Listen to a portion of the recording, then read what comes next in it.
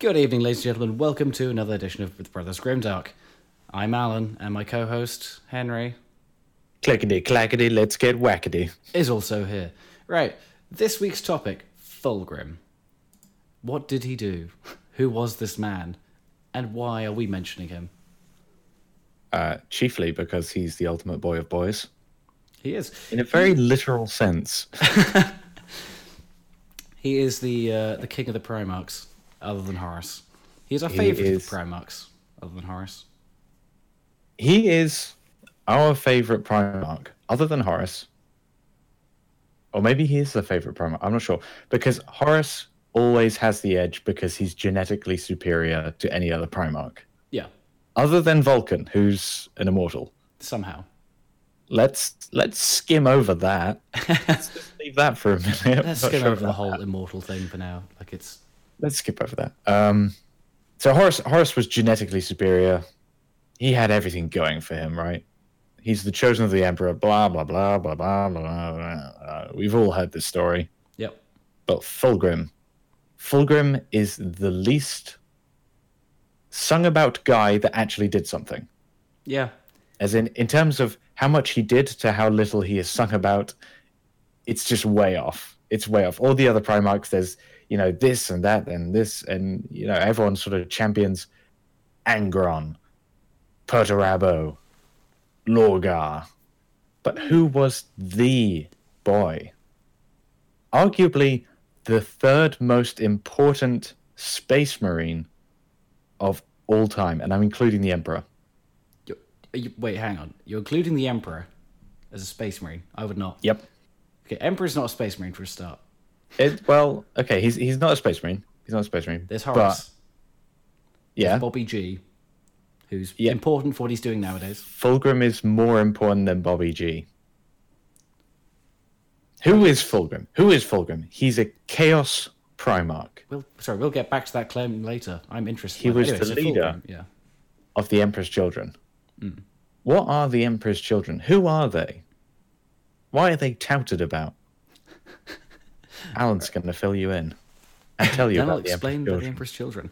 Okay, the Emperor's children. They are a faction that was. They were a bunch of people who were basically obsessed with perfection. They could always do better and better, and they'd be constantly improving. So they absolutely loved, training and especially sort of sword fights, that kind of thing. And later on, also sword fights. No. Hi-oh! And it's that striving for perfectionism which is what defined them early on, which then slowly became excess. In that they found, through chaos, ways of becoming even more perfect, and then they strove to become more perfect in every other way that they could. It was an obsession. Yeah. Which is interesting. And they scrutinized themselves to the nth degree. So every traitor legion... Legion of the Space Marines, not just traitor legions. Every legion of the Space Marines, back in the old heresy days, they all had traits, kind of stemming from their Primarch. And it's really cool because a lot of the legions, there's a lot of difference between the Primarch relationship with their soldiers. Because some Primarchs really were kind of aloof. And not really too connected to their legions. Typically, the traitor ones were a lot more isolated. Some, like Angron, flat out murdered a bunch of them when he first met them. Yeah, that's because Angron is very angry. Yes, very ticked off. He's not happy with the current state of affairs. He's not happy, man. And typically, the loyalist legions, if you like, were a bit more happy, clappy, friends with the family. Yeah. And they were brothers with their space marines, and they'd have tickle fights and pillow fights and occasionally make out. Just happened that way, saying. And Reboot was, of course, the most family man of family men. He used to write songs with his space marines. Yeah, he was the most leaders of all leadermen. All his space marines loved him. As did all of his... Even more than Horus. Even more than the most successful man in the galaxy. For fuck's sake, get that Ultramarine dick out of your mouth. We are a couple of minutes in and already complaining about Reboot Gellerman. Good to see which form. And it's very important. It's and we'll come back to that. We'll circle back to that. Yeah. So the Emperor's children.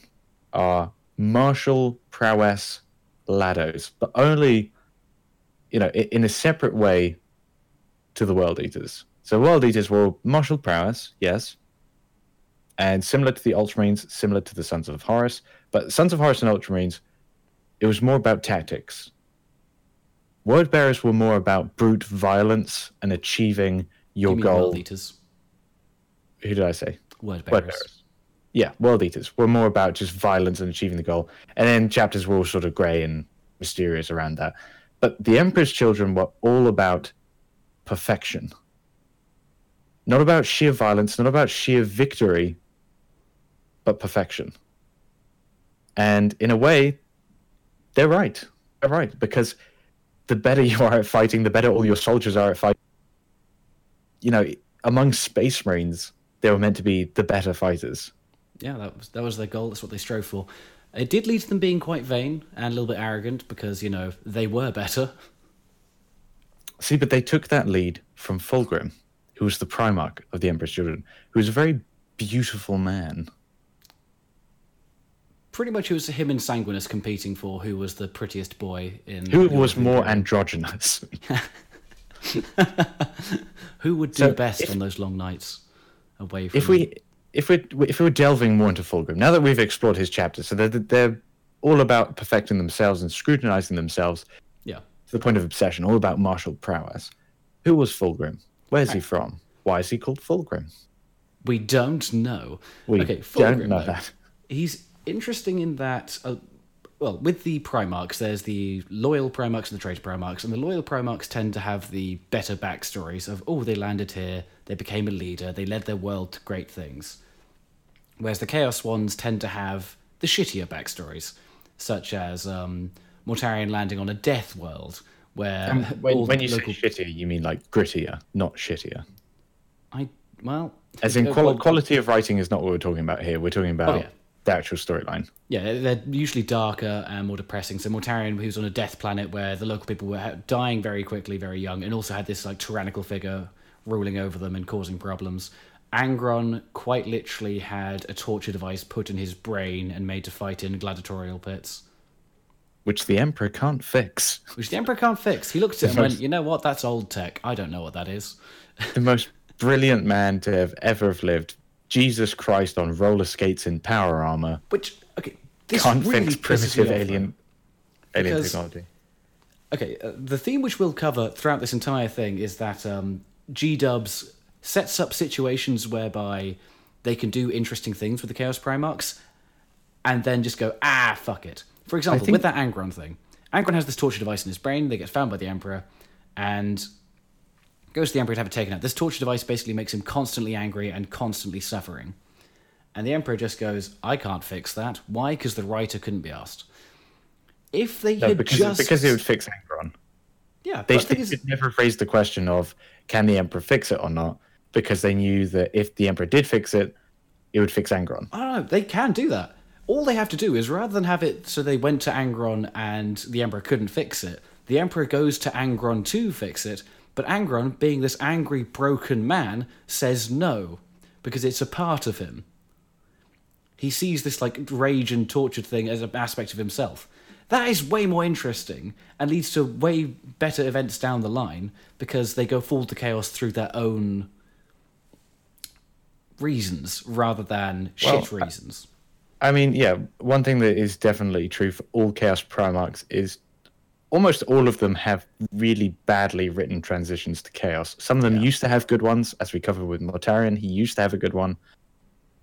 Then it became terrible and shit. Yeah. Because people rewrite it, and unfortunately there is no editor, there's no commander-in-chief of the Black Library. There is no one commanding presence, it seems.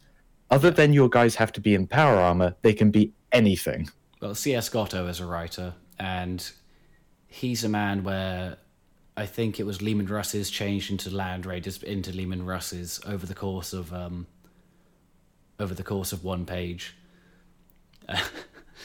It's also he's the sort of person whereby A, torturing Eldar turns up a lot, and B, the Eldar steal Imperium tanks to use them because they're better, whereas the Eldar specifically don't use Imperium tanks because they don't suit their style of warfare. Yeah.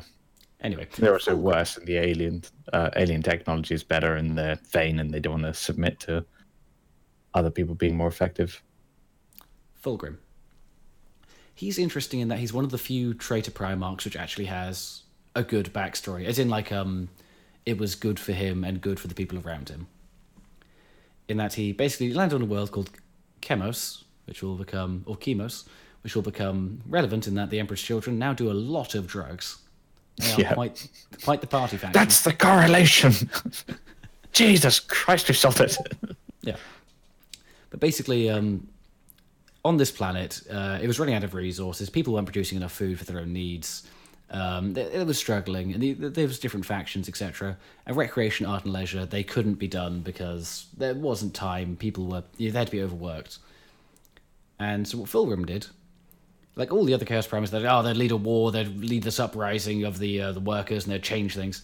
No, he rose to power in like his section of the planet and made changes to improve efficiency. Dramatically so. He just improved the designs and improved everyone's quality of life across the world. And then slowly brought them up so they could start trading with nearby star systems for other stuff, and made it to this like fantastic trade port with brilliant art and culture. It's like, wow. Well done. You have a traitor Primarch's backstory whereby he just fixed the world around him and was generally awesome. Fantastic shit. It's really cool because it actually ties in with Fulgrim. And I think this is another thing, we're sort of branching out and striking wild at Black Library here. But just in occasions, the better parts of the Chaos Primarch lore is when they're a sympathetic character. When you just go, no, they're evil. They just want to be evil. Or they were betrayed, and then the Chaos God whisper, and they're now chaos. What? The prevalent theme with the Primarchs is chaos whispered to them, so they fell, rather than they fell from their own flaws. Or fucking Erebus turns up and magics some dickery. It's like, fuck off. Who wants Erebus to be this massive, important character when you have Primarchs? Like, some people just don't seem to get that the Primarchs should be so above and beyond anything else. And I think there was one backstory of one Primarch, can't remember which one it was. I want to say Rogel, where there was one person who wrote an iteration of his legacy, how he came about. And quite literally on his planet, they just recognized the fact that he was abnormal. He was incredibly smart and incredibly physically capable. This sounds a lot like Perturabo. That chap. He basically landed on his planet and he didn't really have lofty goals. He was just recognized to be above and beyond other people, and one leader just took him in and was like, okay, can you like design shit for me? He's like, yeah, I'll build you the greatest weapons on this planet. And he was the greatest warrior, and he just was. Yeah, and that's just awesome. That's what it should be, as opposed to, some of these Primarchs are just instantly, I want everyone to be amazing. It's, oh, fuck off, come on, make them human. Make them relatable. As soon as you make them perfect, they're so uninteresting. And this is what is awesome about Fulgrim. So he creates the perfect planet, but that makes him a sympathetic character because then he falls to chaos. And the transition from uplifting people, uplifting society, it's also caring. It's subtly selfish as well. Because as much as it does fix everything, it does then provide him with this art and stuff he wanted. Now, he wasn't that selfish then, but it is set up to show that this is a weakness of his, which could be exploited later. Exactly. And it sort of shows that he does have that weakness towards indulgence, which is great, because art and culture, it's not a bad thing, but it's just really interesting that he, brings that about, whereas other people bring architecture and warfare, whereas Fulgrim brings the arts. Yeah. And decadence in a way. Capitalism. While making everyone's life better. So then he meets the Emperor. And he's basically in awe of the Emperor. Like, he wasn't one of the people who's like, no, I don't want to do this. He's like, holy shit, this is awesome. Like, just... Basically, he looked up to the Emperor massively. He's like, okay, like, they've...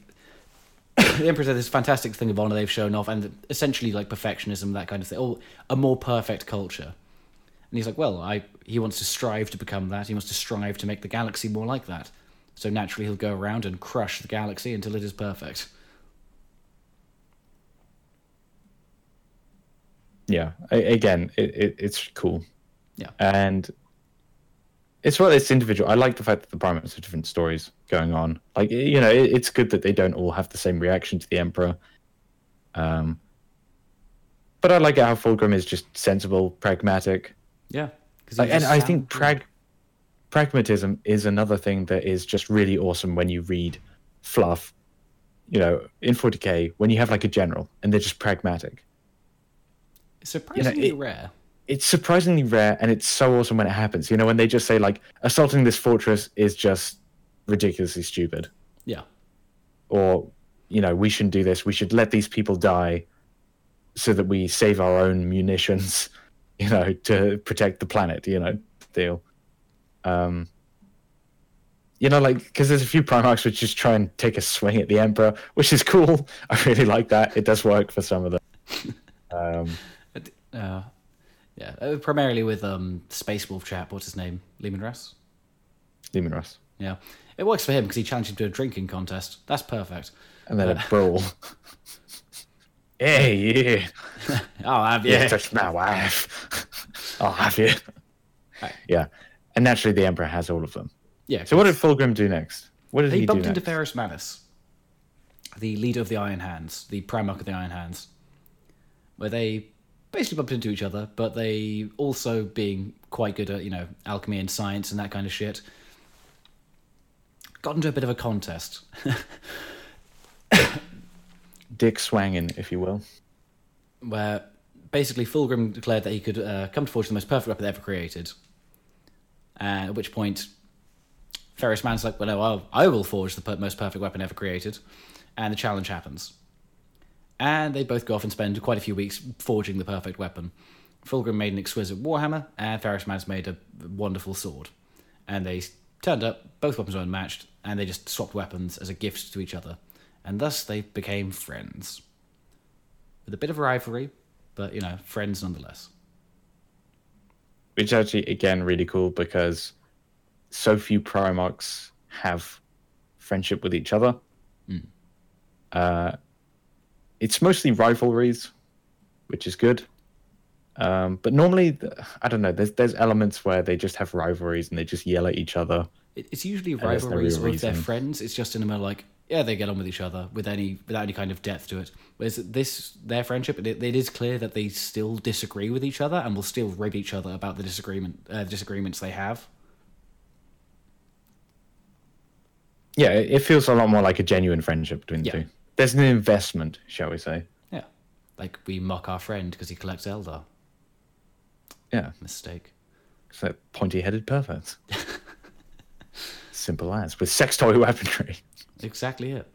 Alright, so then the Great Crusade happens, and Fulgrim goes out and he does work, starts kicking the dicks off of everything, because if Fulgrim's going to kick your dick off, you're not going to stop him.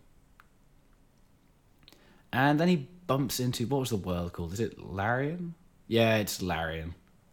Or Larian. Okay, so he... 2,000 plans. Think of that compensation. Compensation.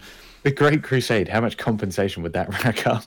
Oh, God. Could you imagine having to trying to pay off that compensation? Anyway, this planet, it's a water planet with a serpentine species called the Laer.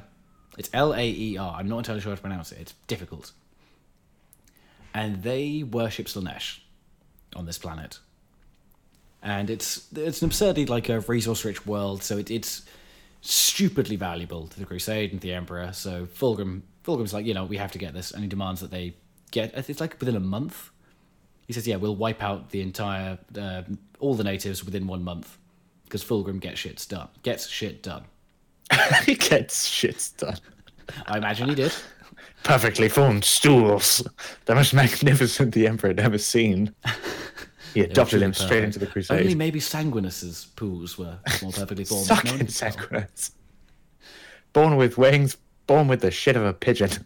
Get the fuck out of here. It's not a human turd. Now, so they go in, they wreck house, but as said, they were worshipping Slaanesh. And there's a huge fuck-off temple dedicated to Slaanesh somewhere on the planet. Which is also cool imagery as fuck. It is cool imagery. I think it's also underwater, this section. Yeah. And Fulgrim doesn't recognise this for what it is, because he has the very pragmatic view of there are no gods, it's the imperial truth. You know, no gods, no masters, that kind of thing. There's only the physical. And in the middle of the temple, there's a rather large, beautiful sword, which was the vessel for a greater demon of Slaanesh. So it was a demon weapon. Oh, yeah. This is awesome, but it goes shit later. I hate to tell you. Yeah. Anyway, so he then takes this sword, and the demon begins whispering into his mind, and starts, sort of laying a subconscious, doubts about the place, which is interesting and all, except you could just have this occur naturally from this kind of character. Yeah, and, this is a sticking point for me as well. Surprise, surprise. Because I think it would have been far more awesome if maybe just one Primarch, not all of them, but let's use Fulgrim as the example. Yeah. Fulgrim picks up this sword, and wielding this sword, he is far more powerful than he's ever been before. Right? This is just pretend narrative time. Yep. And he sees there is true power to be had from the Chaos Gods. Well, that is kind of the route he goes down. But it's a little bit less subtle, and it's a bit more overt. It's less subtle, and it gets worse as time goes on. But basically, he starts going down this path, later on more so. He starts to realise that, ultimate perfection, free of all morality, and he's like, yeah, I can go down this route. Anyway, we then get to the heresy. There's some other shit, I assure you. He kicked more dicks. Dicks went flying. He kicks a lot of dicks. Like, he's a Primarch. All Primarchs are successful. Well, not all. I mean, there's one who wasn't. Anyway, so at the heresy. So, Eldrad turns up, who's, is he the leader of the Eldar? He's one of the most important Farseers, know that much. Yeah, he's like basically the Grand High Space Pope. Yeah. So Grand High Space Pope, who's not actually the Space Pope, because the Tower of the Space Pope, Eldrad turns up, and he tries to warn Fulgrim that, Horus, he's being slightly corrupted, and maybe he'll turn to chaos. And Fulgrim wasn't happy. And they say, partly under the influence of the Demon Blade. It's like, okay, he doesn't need to be under the influence of the Demon Blade. He then attacks them, basically. Whereas having an alien race, if you're part of the Imperium, turn up and say your glorious leader is actually evil, I'd say that's ground to murder them. I also wouldn't use the term glorious leader. Well, say, well, yeah, it's in reference to Horus. It's another thing that gripes me about 40k is that the Imperium is xenophobic as fuck, right? Yep, that's a fact. And if you have a character interact with an alien species, in the Heresy times, it was different. Don't get me wrong. They did parlay with aliens, and they really, very rarely. It was. Yeah, mostly no. It was mostly by the sword. Yeah. Mostly by the sword. But especially at this time in the Heresy, the Eldar are nothing to the Imperium. Now, I don't want to hear people complaining and saying oh yeah, but the Eldar had this power. And if you had 20 Space Marine Primarchs with 1 million Space Marines crashing down into the Eldar Empire, there's no chance they'll survive. Okay, they'd have to flee to the warp entirely. So anyway, also, I think it'd be far more interesting if you had a Xenos chappie turn up to parlay with a Primarch, and if the Primarch didn't exhibit that xenophobism or xenophobia correctly, yep, to me that would be like a nice subtle way of showing that he's not entirely in tune with the dogma of the Imperium. Yeah, but it's always done in I will hear you out, alien man, because it's too much like fantasy from the 80s, where like the spectral wizard would just teleport into his enemy's castle and then tell them something, and nobody reacts, nobody shoots him with a crossbow, and then he just teleports out again. It's like, for fuck's sake. So I like it that Fulgrim has the balls to attack him. I would just argue it comes too late. Oh, yeah. Like, also, the motivation is iffy. Like, he should have just done it by himself, but the Demon Blade may have. And also, you shouldn't trust the Eldar. Yeah. They are tricksy, sex toy wielding bastards. Fact. Now. Yeah, and the Eldar are not your ally. Horus is your ally. Horus is your greatest ally. God damn it. Chaos shouldn't have even come into the equation. As you said, it should have just been, you insult Horus, you're a dead man. Yeah. This is a Primarch. You don't speak to a Primarch disrespectfully. He will kill you. Yeah, with no hesitation. Now, as much as the motivation going into this is iffy, Fulgrim redeems himself pretty much immediately by being fucking awesome. A trait which does continue. Yeah. I mean, the writers do their best to make you disappointed with him, but my God, he does work. Oh, he does work. Yeah, so he proceeds to just kick the dicks out of the Eldar, trashing a Wraith Lord, and then an avatar of Cain. He gives no shit. It's fantastic. Doesn't he just grip the I think he choked it. He chokes it to death. Yeah, he chokes an avatar of Cain to death. The avatar of the war god of the Eldar. Fulgrim just chokes him to death. Yeah. He snuffs out that Eldar bitch. and Eldrad runs the fuck off. But they did kill Fulgrim's elite personal bodyguard. Doesn't fucking matter. He's a Primarch. His bodyguard are like... Oh, yeah. Like, another sin of the Horus Heresy, it puts way too much emphasis on supporting characters. And like, to the point where some writers even make it that the supporting characters are more important than the Primarch. No, the Primarch is everything. Erebus, oh God, what's his name? Typhus. Typhus. Primarchs should be so far above and beyond the best of the Space Marines. Like, so many of these elite assassins of the fucking Raven Guard, and like, this guy studied under Sigismund and now is the best swordsman in the land. He's fuck all to a Primarch. Yeah. Like, God damn it, that really upsets me. Like, when they write Primarchs to be sort of like a Space Marine chapter master, they're not. They're a Primarch. God damn it, there's a reason why they couldn't be killed. Like, Primarch, as just shown, choked out avatar of a literal war god. Yeah. And this is something I like about Fulgrim, is like the take no shits, kill shit attitude. Like, nobody has got anything on Fulgrim, basically. So, he then goes to Horus, being like, okay, hang on. What the hell is going on here? This Eldar guy fed me some bullshit. And Horus, because he is the most perfect Primarch and charismatic as fuck, basically explains his case for going against the Emperor and sways Fulgrim to his side. Which he should. There actually are some pretty awesome bits where Horus, where Horus has like a little speech about anti-Imperia, and it's good. Some of it is so good. It's really compelling.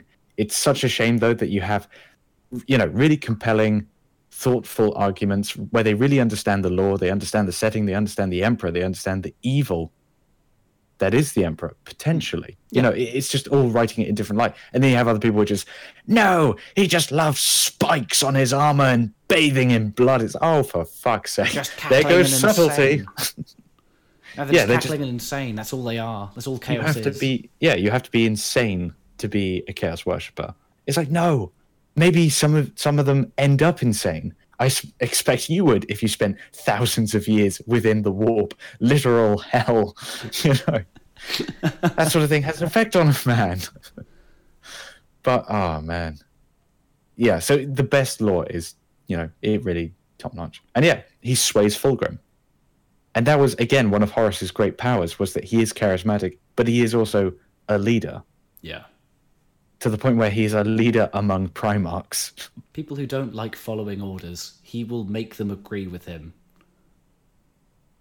It's fantastic. So, Fulgrim gets sent out to meet with Ferrus Manus, his bro from earlier, who they swapped weaponry, and to see if he could lure Ferrus Manus over to the other side. It wasn't so much as luring. Yeah. It was more that Fulgrim was swayed by Horus, but he also liked Ferrus Manus He was ordered and by wanted Horus Ferrus to do it. Manus on his side. Yeah, he was ordered by Horus to do it, but he also believed he could. He thought, like, he is my friend, etc. I can get him to do this, like, Yeah, I believe there's even a bit where it does say that, Fulgrim wants Ferrus Manus to. Oh yeah, like to come to he their does side. still value him as a friend and does want him to join him. And it doesn't go well. I think simply because Fulgrim is pretty bare bones about it. I think Fulgrim just says, "Look, these are the facts," and I think Ferrus Manus has that knee-jerk reaction of, Well, it's Fulgrim kind of being arrogant with the "I'm right," so you should see this without explaining it well. He wasn't likely to sway Ferrus Manus, and Ferrus Manus is meant to be really obstinate and difficult as well. Think kind of dwarfy, which is cool. He's a good dude. So it doesn't go well. Violence happens. Ferrus destroys the sword that he made for Fulgrim. Fulgrim then decides to try and kill Ferrus Manus with the weapon he forged for Ferrus Manus, picking up the hammer, but he's unable to. More out of a moral compunction than anything else. So he then leaves the inner sanctum. So it was a case of he just couldn't bring himself to kill him. He then leaves. His bodyguard then immediately murder all of the Iron Hands, highest level Terminators, because the Emperor's children don't fuck about. And then they fuck off. They leave. Damn straight. How cool is that? How cool is that? He chooses not to kill him, and then just murders the elite bodyguard on the way out. Oh, he doesn't. His guys just flat out murder them, behead the lot of them. Okay, yeah, but still, just it's so cool. The imagery of the bright pinky purple armor, perfect swinging, iron hands, two-handed weapons. Oh, it's cool. It's so cool. Yeah. Then Istvan happens. Do we have to explain Istvan? We probably have to explain Istvan. Istvan. A brief summary is basically 4 or 5 loyalist legions are lured into a trap on a planet where there's also 5 traitor legions, and the 5 traitor legions basically send the 4 loyalist legions out into the middle of a killing field and then just butcher them. They also bombard the shit out of them first. Oh yeah. From orbit. And then isn't it the World Eaters? Isn't it Angron that says, no, we must make planetfall and wipe them out down there? Yeah, the World Eaters go in early because Angron's insane. Damn angry. Virus bombs at the Loyalists. A whole bunch of shit. It's basically the beginning of the heresy proper. This is the point where it begins. It begins. And the Emperor's children were there. They butcher a whole bunch of stuff. They do some awesome killing stuff. But there's also Primarchs on this fun. Then Primarchs, yes. Now, yes. Vulcan is there. This is where Vulcan dies for possibly the first time. I think they turn up as backup, or because it was not all of them had dropped initially. Others were still turning up. There's a second wave of loyalists. Yeah, who then try and save the ones on the ground. Yeah. I believe Vulcan is in that second wave. Good old Vulcan. So, with this happening, Ferrus Manus turns up. Now, of all the places he could go and try and fight, where do we think Ferrus Manus goes to? Jupiter. Uranus! It is not Uranus. The answer is he goes to the Emperor's children, because he wants to try and get revenge and get back Fulgrim. Well, basically try and kill Fulgrim for being a traitorous bastard. And he does. He fucking kills his way through because he's a Primarch. You don't fucking stop a Primarch when he's on a roll. And so then they fight. And it's awesome. Plenty of things happen. The slashing, the swinging, the murdering. The people being both awfully, awfully wounded. And then Fulgrim wins. Because it's Fulgrim. It should also be pointed out that he is using the demon weapon. He is using the demon weapon. And so... he's also recognizably different in of himself. A little bit. He has changed. Yeah. He's not the Fulgrim he once was. He's a little bit different, a little bit off, something strange about him. Well, and this is the point where though it gets bad. So, Ferrus Manus, basically, he's falls to his knees. Fulgrim takes out the demon weapon, gets ready to kill him, and then found out that he realised what he'd become. And he realised, oh no, like it's he's been trapped by this weapon. He's made a huge mistake taking the sword, etc. Like he's now essentially a monster. And then he kills him. Ferrus Manus. He then kills Ferrus Manus. Yeah, not himself. No, not himself. He then kills Ferrus Manus. It's very much implied that the blade is the thing which does this. Okay, let me stop you there. Yeah. I am 100 minus 5%, 95% sure that is overwritten lore. Because I'm pretty darn certain the old lore for Fulgrim killing Ferrus Manus was literally they dueled, and Fulgrim was just superior the whole way through the duel. And then when he had the opportunity, there was no hesitation. He struck and he beheaded him. Yeah. And that is and then after he beheaded him, he then thought back on himself and was thinking, what have I done to my own brother, my own friend? I have just killed him. For what? What is it? What are we doing? And that's far more interesting. It is absolutely far more interesting. It was the demon. No, the demon is clutching his heart. In the event of this obsessive perfectionist being in this fight, he wants to win. Yeah. It is written in his DNA that he has to win. Yep. And that's why he's trained. That's what he's stripping for with later. all this obsession for the perfection, is to win. And so he will damn well do it reflexively without even thinking about it. At which point he then has to deal with the guilt and the consequences of his actions, which adds even more depth to the character. And further, like when it comes to like other things later on where he'll make worse mistakes or go down the path of chaos, it better suits him. It makes for more interesting writing rather than, oh no, he didn't want to, but a demon did it. And it's far better that he exhibits the kind of the emotions that are linked to Slaanesh. It's far better that he is very prideful. Yeah. And then the whispers of Slaanesh come in. The temptation, once his own ego has been inflated, to the nth degree, instead of like this demon whispering at him. Like, I don't know. It always feels weak-minded. And I know that the guiles of, the Chaos Gods are meant to be the ultimate temptresses, with Slaanesh being the ultimate temptress. But it still feels kind of weak-minded. Whereas it's far more awesome where they're, because also they appeal to the characteristics that they already have, as opposed to they invent characteristics for them because they're already being influenced. Yeah, like that's the thing. There's all the necessary ingredients for Fulgrim to go to chaos, almost of his own volition. Yes, with temptation, but it's more interesting when they're responsible for that, rather than. And it wasn't even Slaanesh. It was a greater demon in a sword. Yeah, and then suddenly the greater demon becomes like a lead it then in the story. It basically takes control.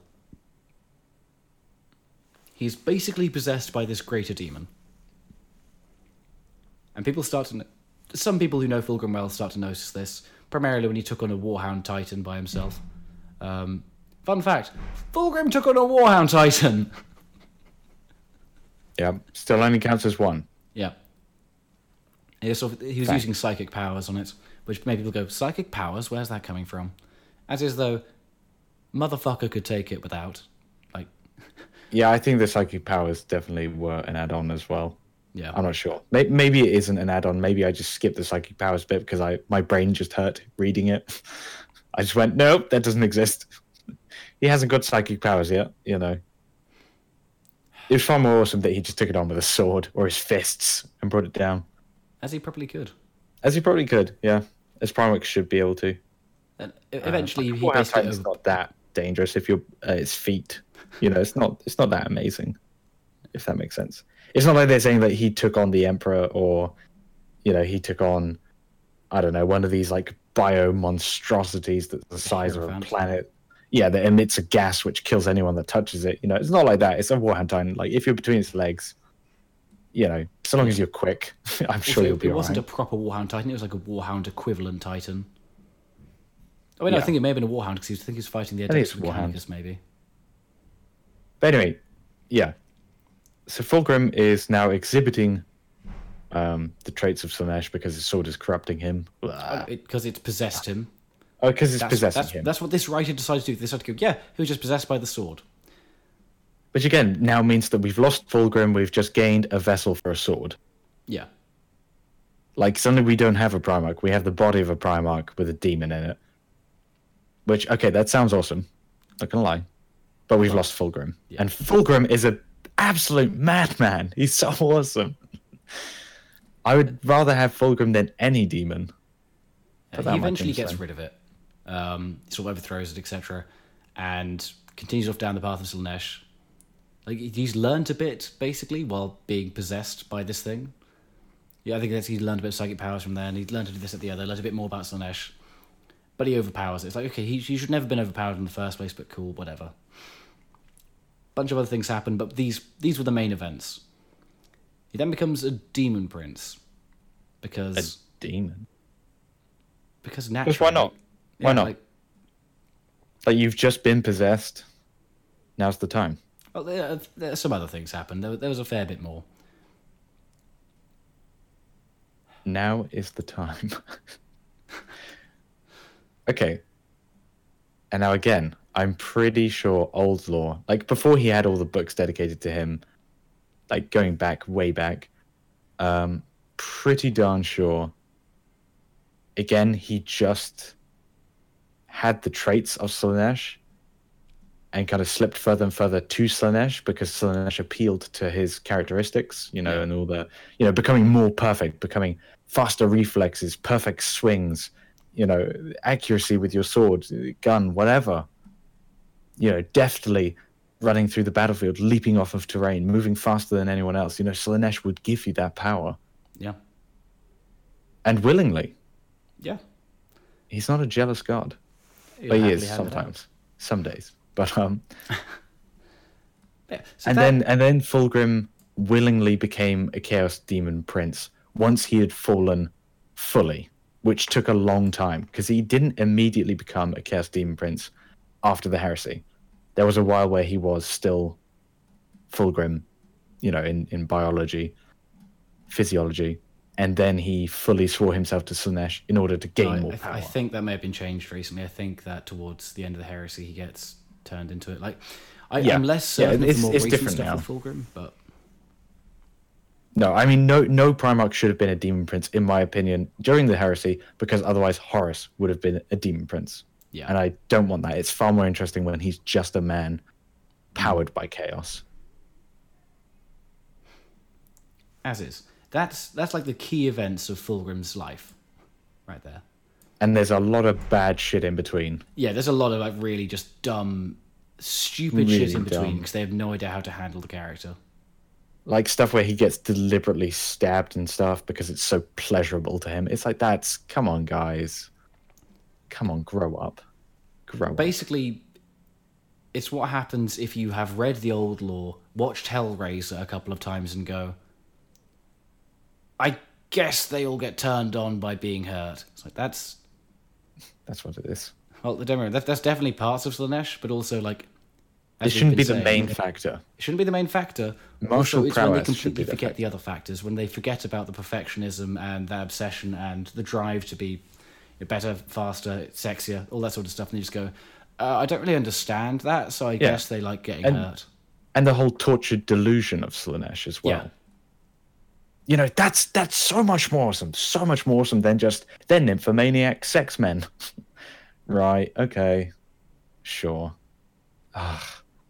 It's just, it upsets me. Anyway, one thing you skipped out, which is possibly the most important event, and why I rate Fulgrim as my favorite Primarch, as well as making him the third most important man in the Imperium,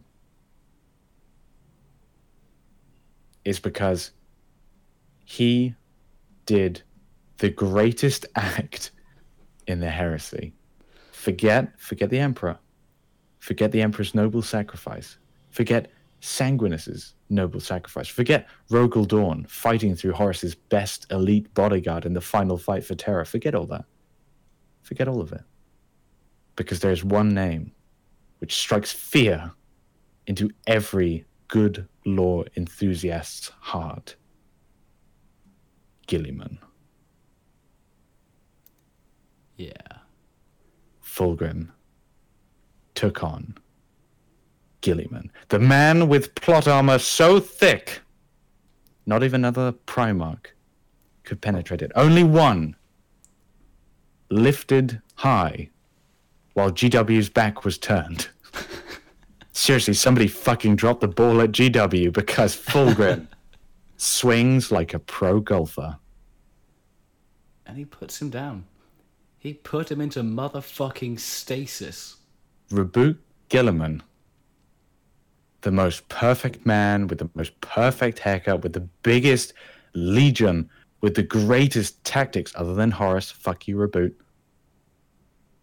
He took on Fulgrim in single combat. And he got fucked. He got fucked as a result of it because Reboot Guilliman is not the best fighter. Yeah. And some writer out there understood that. Some writer out there was struck by inspiration with the agility to dodge GW and put Reboot in stasis. He put Reboot Guilliman in stasis so hard that Games Workshop had to invent a brand new Eldar god that hadn't been eaten by Slaanesh and make the Eldar go against everything they ever done. And create Belisarius Ex Machina cool. Yeah, to bring back Rowboat Girly Man. Because with he got magical armor and the dust of bullshit so thick you can't walk through it. That's how hard he put him into stasis. God damn it, I love Fulgrim. God damn it. And now, why is that so important? I'll tell you why that's so important. Because Reboot Guilliman was trying to found the Second Imperium. Called and he would have succeeded. Imperium Secundus. Imperium Secundus. And this is before the Emperor's in the Golden Throne. Reboot Guilliman's already planning his exodus, his next move. He's positioning himself as, I believe it's like the commissioner or something, with Sanguinus being the official head of Imperium. He basically saw that Secundus. the heresy was going south and went, you know what? I'm going to start Cut a and run, second baby. Imperium. Cut and run. Sanguinus will be the new emperor. And he had, because the writers have such a massive hard-on for the Ultramarines, the Ultramarines had numbers within their legion 5 times the size of any other legion. Sons of Horus, 120-odd thousand. Reboot Guilliman and his ass menagerie, 500,000 Space Marines under his command. And he didn't save the Emperor. The Ultramarines didn't make it in time to save the Emperor because they were far too far away from Holy Terror when the final crusade was happening. When the battle was being waged, Reboot Guilliman was elsewhere. Because they're bitches. Now, the Emperor makes the ultimate sacrifice. He destroys Horus. Mm-hmm. Chaos legions are in chaos. And on their retreat to the Eye of Terror, it's not a full retreat, it's a fighting retreat. It's a destructive retreat. And Reboot Guilliman has turned up now. Now that the major fight is over, he's here. He's like that kid with a big friend, you know, giving it all the bluster, but when the big friend isn't there, there's no bluster. Yeah. But now the war is won. Yeah, you guys, get back in that Eye of Terror, you bitches. What was that? Nothing. As I say every time, God, Reboot Guilliman's the most perfect strategist. If only he was around during the heresy, then the Emperor would have died. Oh wait, he was there. He did fuck all. If only he was capable of comprehending the heresy, which other Primarchs had seen coming, for fuck's sake. Anyway, Rowboat Girly Man, the twat in blue, is hounding the Chaos. And Fulgrim gets him. And why is this so important? Because Reboot Gilliman, I can't remember if it's after he's done the Codex Astartes. It's after the fact that he's proposed that they break up the legions and all the chapters spread out. But all of the chapters that come from the Ultramarines have Reboot Gilliman as their liege.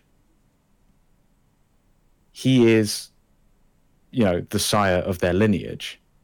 And as we know, the Space Marines, that's a massive deal, and they would still fight for him. So Reboot Gilliman would have 500,000 Space Marines, half the current amount of Space Marines at his command. There is no chance that Chaos would have made any headway whatsoever. It would have been a golden age for man. But he's same with pretty much every other Xenos race. Do you think the Eldar would have lasted this long? They'd have been flattened. Yeah, the Tau would have been crushed years ago. No, Reboot Gilliman would have been such a great tactician and philosopher that he would have just wooed the Tau over. Oh no, but he still hates the Xenos, let's be fair. Unless the Eldar are resurrecting him. No, he doesn't hate the Xenos because he's so perfect. Oh, for fuck's sake. Fuck Reboot. Anyway, so yeah, if Fulgrim hadn't put him in stasis, there would be no Grim-Dark. There'd be no 40k. And I'm sure the Ultramarine fans are weeping from their penises at the sight of Reboot Gilliman, but the rest of us aren't. The rest of us are tired of this Mary Sue character, and Fulgrim stopped him. Now, let's talk speculation. Let's talk about the canon that we talked about when we were kind of discussing. Like, Alan and I, we love 40k. And we definitely pick and choose what we want to read, right? Mainly because at this point the law is so contradictory. It's kind of hard to find exact truths. So you can kind of pick and choose a lot of it. Yeah. And the characters themselves are so incongruent between one story to the other. It's like 1 minute they're a sort of stoic and quiet character, next minute berserker yelling the names of his enemies. It's very strange because you have different writers handling it, different people with different attitudes. So you have to kind of pick and choose. And our version of Fulgrim is the prideful, falls to chaos because of the flaws in his character, but also because he's sort of willingly seduced. Yeah. Because he wants what Slaanesh offers. Yeah. It's a marriage made in heaven. And Fulgrim accepts the power. Now, one of the things we talked about is that Fulgrim is coming back. Fucking right he is. We don't know when. Could be announced tomorrow. I doubt that. I doubt it too. The announcements for tomorrow we'll discuss later in the news section, so hang around. But they've done Death Guard, they've done Thousand Suns. Now, that leaves the World Eaters and the Emperor's Children as the two traitor legions with Primarchs, also affiliated with the Chaos Gods, which need to get their models out. And a lot of the rumour mill stuff has shown off very Slaanesh-y looking things. I know that we're getting Slaanesh demons coming soon. We know that from the Wrath and Rapture box. So it seems to make... we're also getting World Eater stuff from that box as well, admittedly. But the general consensus seems to be that Emperor's Children are coming up next. And if that happens, it means Fulgrim's coming back. And don't forget, in the actual rulebook, it said that Lucius is being escorted by a serpentine monster. Oh yeah, there's a horrifying snake creature somewhere on the outer edges, which is just annihilating things. And for a very long time, Fulgrim, the speculation was that his demon form was serpentine. Yeah. So that's hot. The waters are getting hotter. Now, what we want, and guys, we just want to say at this point, we're probably going to lose a lot of you. A lot of you guys will be like, I don't really like what they're saying because it's a little fanboy-y. But bear with. This is kind of like a dream scenario. We think Fulgrim should return. We think Fulgrim should return in a big way. And one of the key elements of Fulgrim returning should be that there's a slight doubt in Reboot Gilliman's mind. He's afraid to fight Fulgrim because he's afraid of stasis. Because up till now, whenever he's faced a demon Primarch, all two of them, he just hasn't given a shit. He's just summoned all of his strength and been the perfect, most heroic man ever and bested them. Yeah, like, he doesn't even break a sweat. Like, he breaks a few bones, but he doesn't break a sweat. Like, he's not even bothered. And then, hang on a minute, he breaks his bones and then he lifts up hundreds of thousands of tons of spacecraft. It's like, which bones did he break then? The ones in his ears? All of them, and yet he summoned his strength to deal with it. In which case, he's got nothing to worry about. In fact, I don't think he needs bones. Fucking dick. But and when we say that, we don't want it to be like Reboot Gilliman's like carrying behind a chair. Is he gone now? Is he gone now? Oh. But it should be just like subtle hints in people interacting with Reboot. Like, okay, this Fulgrim guy, this Primarch, it's becoming an issue. We have to create a solution. And Reboot is just really kind of reluctant to give them any, because the real solution is that he himself goes out and fights Fulgrim. Because no one else can do it in the Imperium. Like, I think it'd be cool if they sent like a couple of Vindigair assassins to kill Fulgrim, and it's just like, yeah, it's useless. It's Fulgrim. Those guys those guys are strung up from their ankles by now. Completely flayed. And so it'd be cool because Reboot Gilliman is so perfect and so this and so that and the best fighter ever. He has to acknowledge that Fulgrim is better, and Fulgrim has beaten him. He didn't just beat him, he put him in motherfucking stasis. He put him in fucking stasis. And it'd be cool if Fulgrim kind of realizes that Reboot is, reticent to engage him. Also, this should be the point where Reboot loses a battle. I know that he's the bestest tacticianist ever who ever did anything. Therefore, he's won every battle he's been in, basically, other than when he got ambushed by Magnus. He just doesn't participate in the big ones, all right? No, he won the battle with Magnus, Alan. No, he won that battle. He got ambushed and put into a pocket dimension, and then he...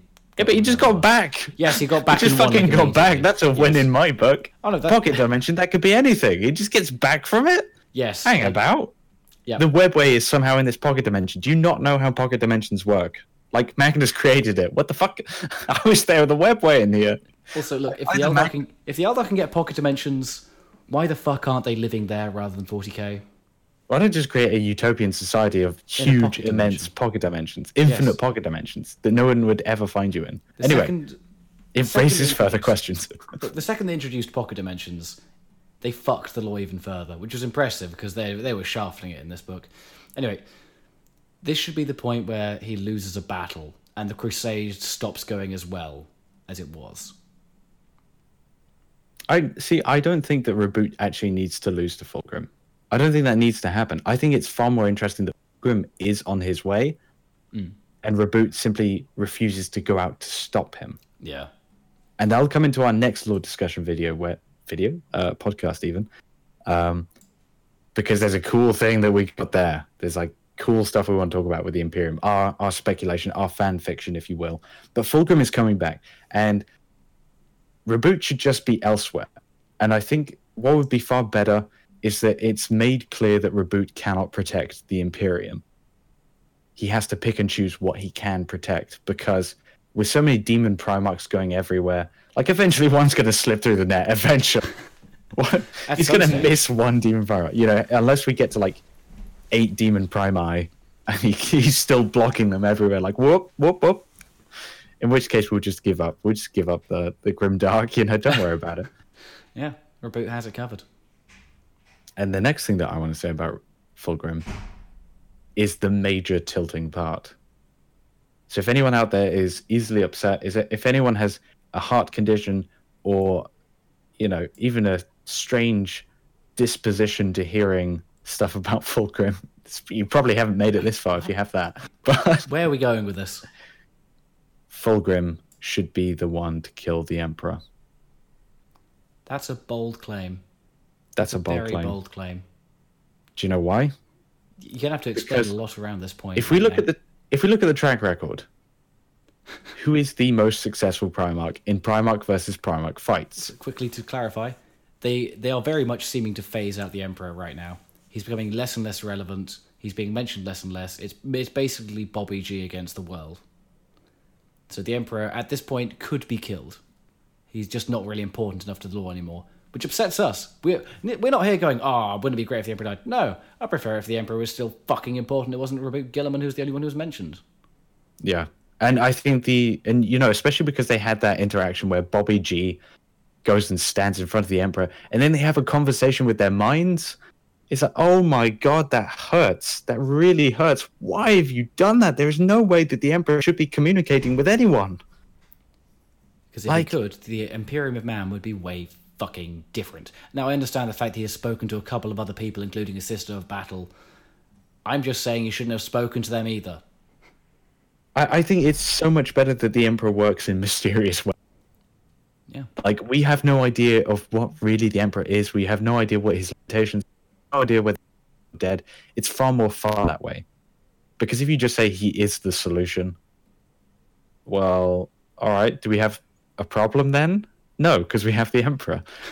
And now, hold on. Now, why should Fulgrim be the one to kill the Emperor? If the Emperor were to die.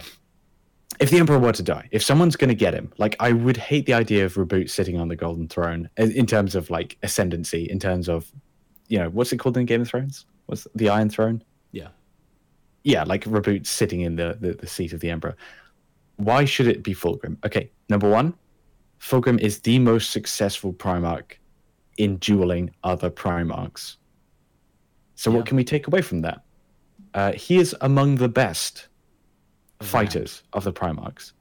Second, he is obsessed with perfection, and in many ways he is the closest to achieving perfection because he strives for it. And something that happened within the Emperor's Children Legion during slightly before the heresy is that they had fighters lodges. These were massive in the kind of Chaos Traitor legions, and even some of the loyalist ones. It was something that Horus set up, and the Emperor's Children would just fight constantly and perfect themselves against each other. And within the warp, the Emperor's Children are still pretty together, aren't they? Similar to the Death Guard. Sort of, I don't know. They splinter off a bit and go their own way because they are still extremely hedonistic, but they are still also obsessed with honing their skills. As much as they may be doing their own thing, they are still being fucking awesome in combat. They're still practicing that shit. They're still getting better. Remember, these are people some of them have been alive since the heresy. They've had 10,000 years, maybe more, because the warp is weird, of practicing and training and getting better. And the other thing is that Slaneshi people really only feel any sensation whatsoever in the thrum of battle. When they've been, a Slanesh worshipper for some time and they get tired of everything else. Yeah, I mean, excess really is a law of diminishing returns area. Oh yeah, it makes it very clear that over time they become slowly more and more empty. And nothing can really make them happy anymore. Nothing really satisfies them. So it's eventually just the noise of battle and the screams of people dying. And in a way that kind of makes them a little bit like Spartans. Or Vikings. Right? In the sense that they are looking for the greatest battles. Yeah. Because they're truly the most, loud. The sound sensory... of a Titan decimating a city compared to... pure orgasm compared to a couple of guys fighting with knives, whatever. So Terror would be the ultimate battle. And I'm not saying that Fulgrim takes it on by himself. No. There should be someone else here. Abaddon. Abaddon should be doing something, right? Because at the minute he's relegated to being a sissy pants who's rubbish. Yep. And because there are the Primarchs in play, and Abaddon was shit before the Primarchs even turned up, he's got no fucking chance.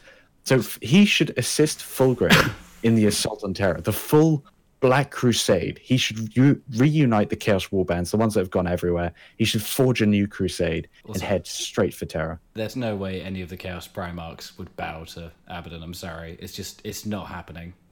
Abaddon trying to speak to, let's say, I don't know, Magnus. Or Ankron. Oh, yeah. Hey, Angron, do what I say. Smash with axe. Well, that went about as well as expected. I think Magnus is the one who he has the best chance with. And Magnus rewrites reality. Why would he listen to this failure? Yeah. I mean, the only thing you can say is, like, the fear of the gods, but I really don't think the gods should be involved at the level they're like, no, listen to this guy. This guy's my guy. Yeah. It's like, what? The Primarchs are just the end game. They are the end game. And the previous law was always that the Chaos wanted the Primarchs because they saw that as a means of winning the war of reality versus Chaos. And anyway, so Fulgrim should be assisted by Abaddon. Now just imagine the imagery of this colossal, immense, impossible... What? Continue. What are you saying? Continue. Hello? I said continue. All right. All right. Big stairway. Yep.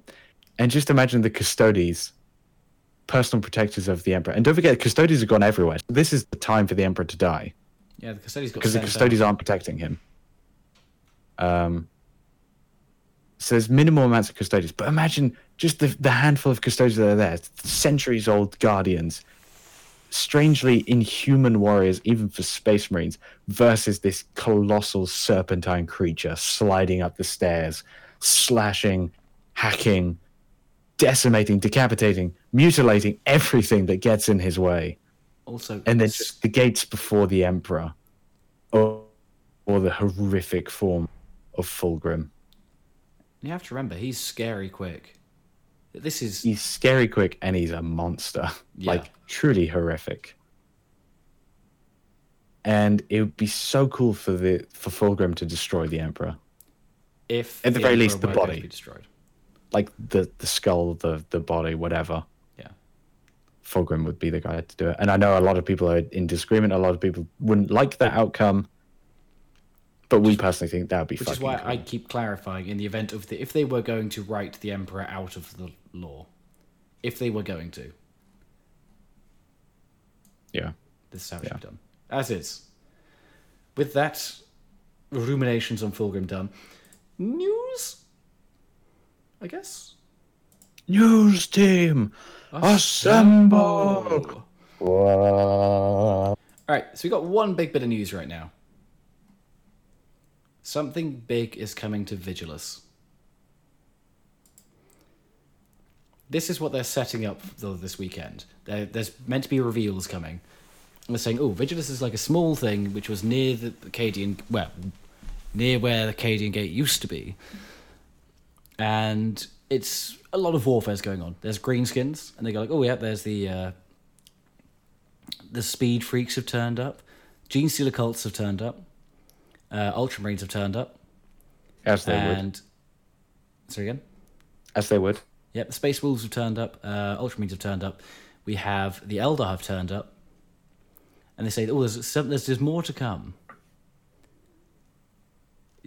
As is, they also then mention that there's Comorites and Chaos Cultists. There's basically all the factions here. But with this, if they're planning reveals, it's one of two things.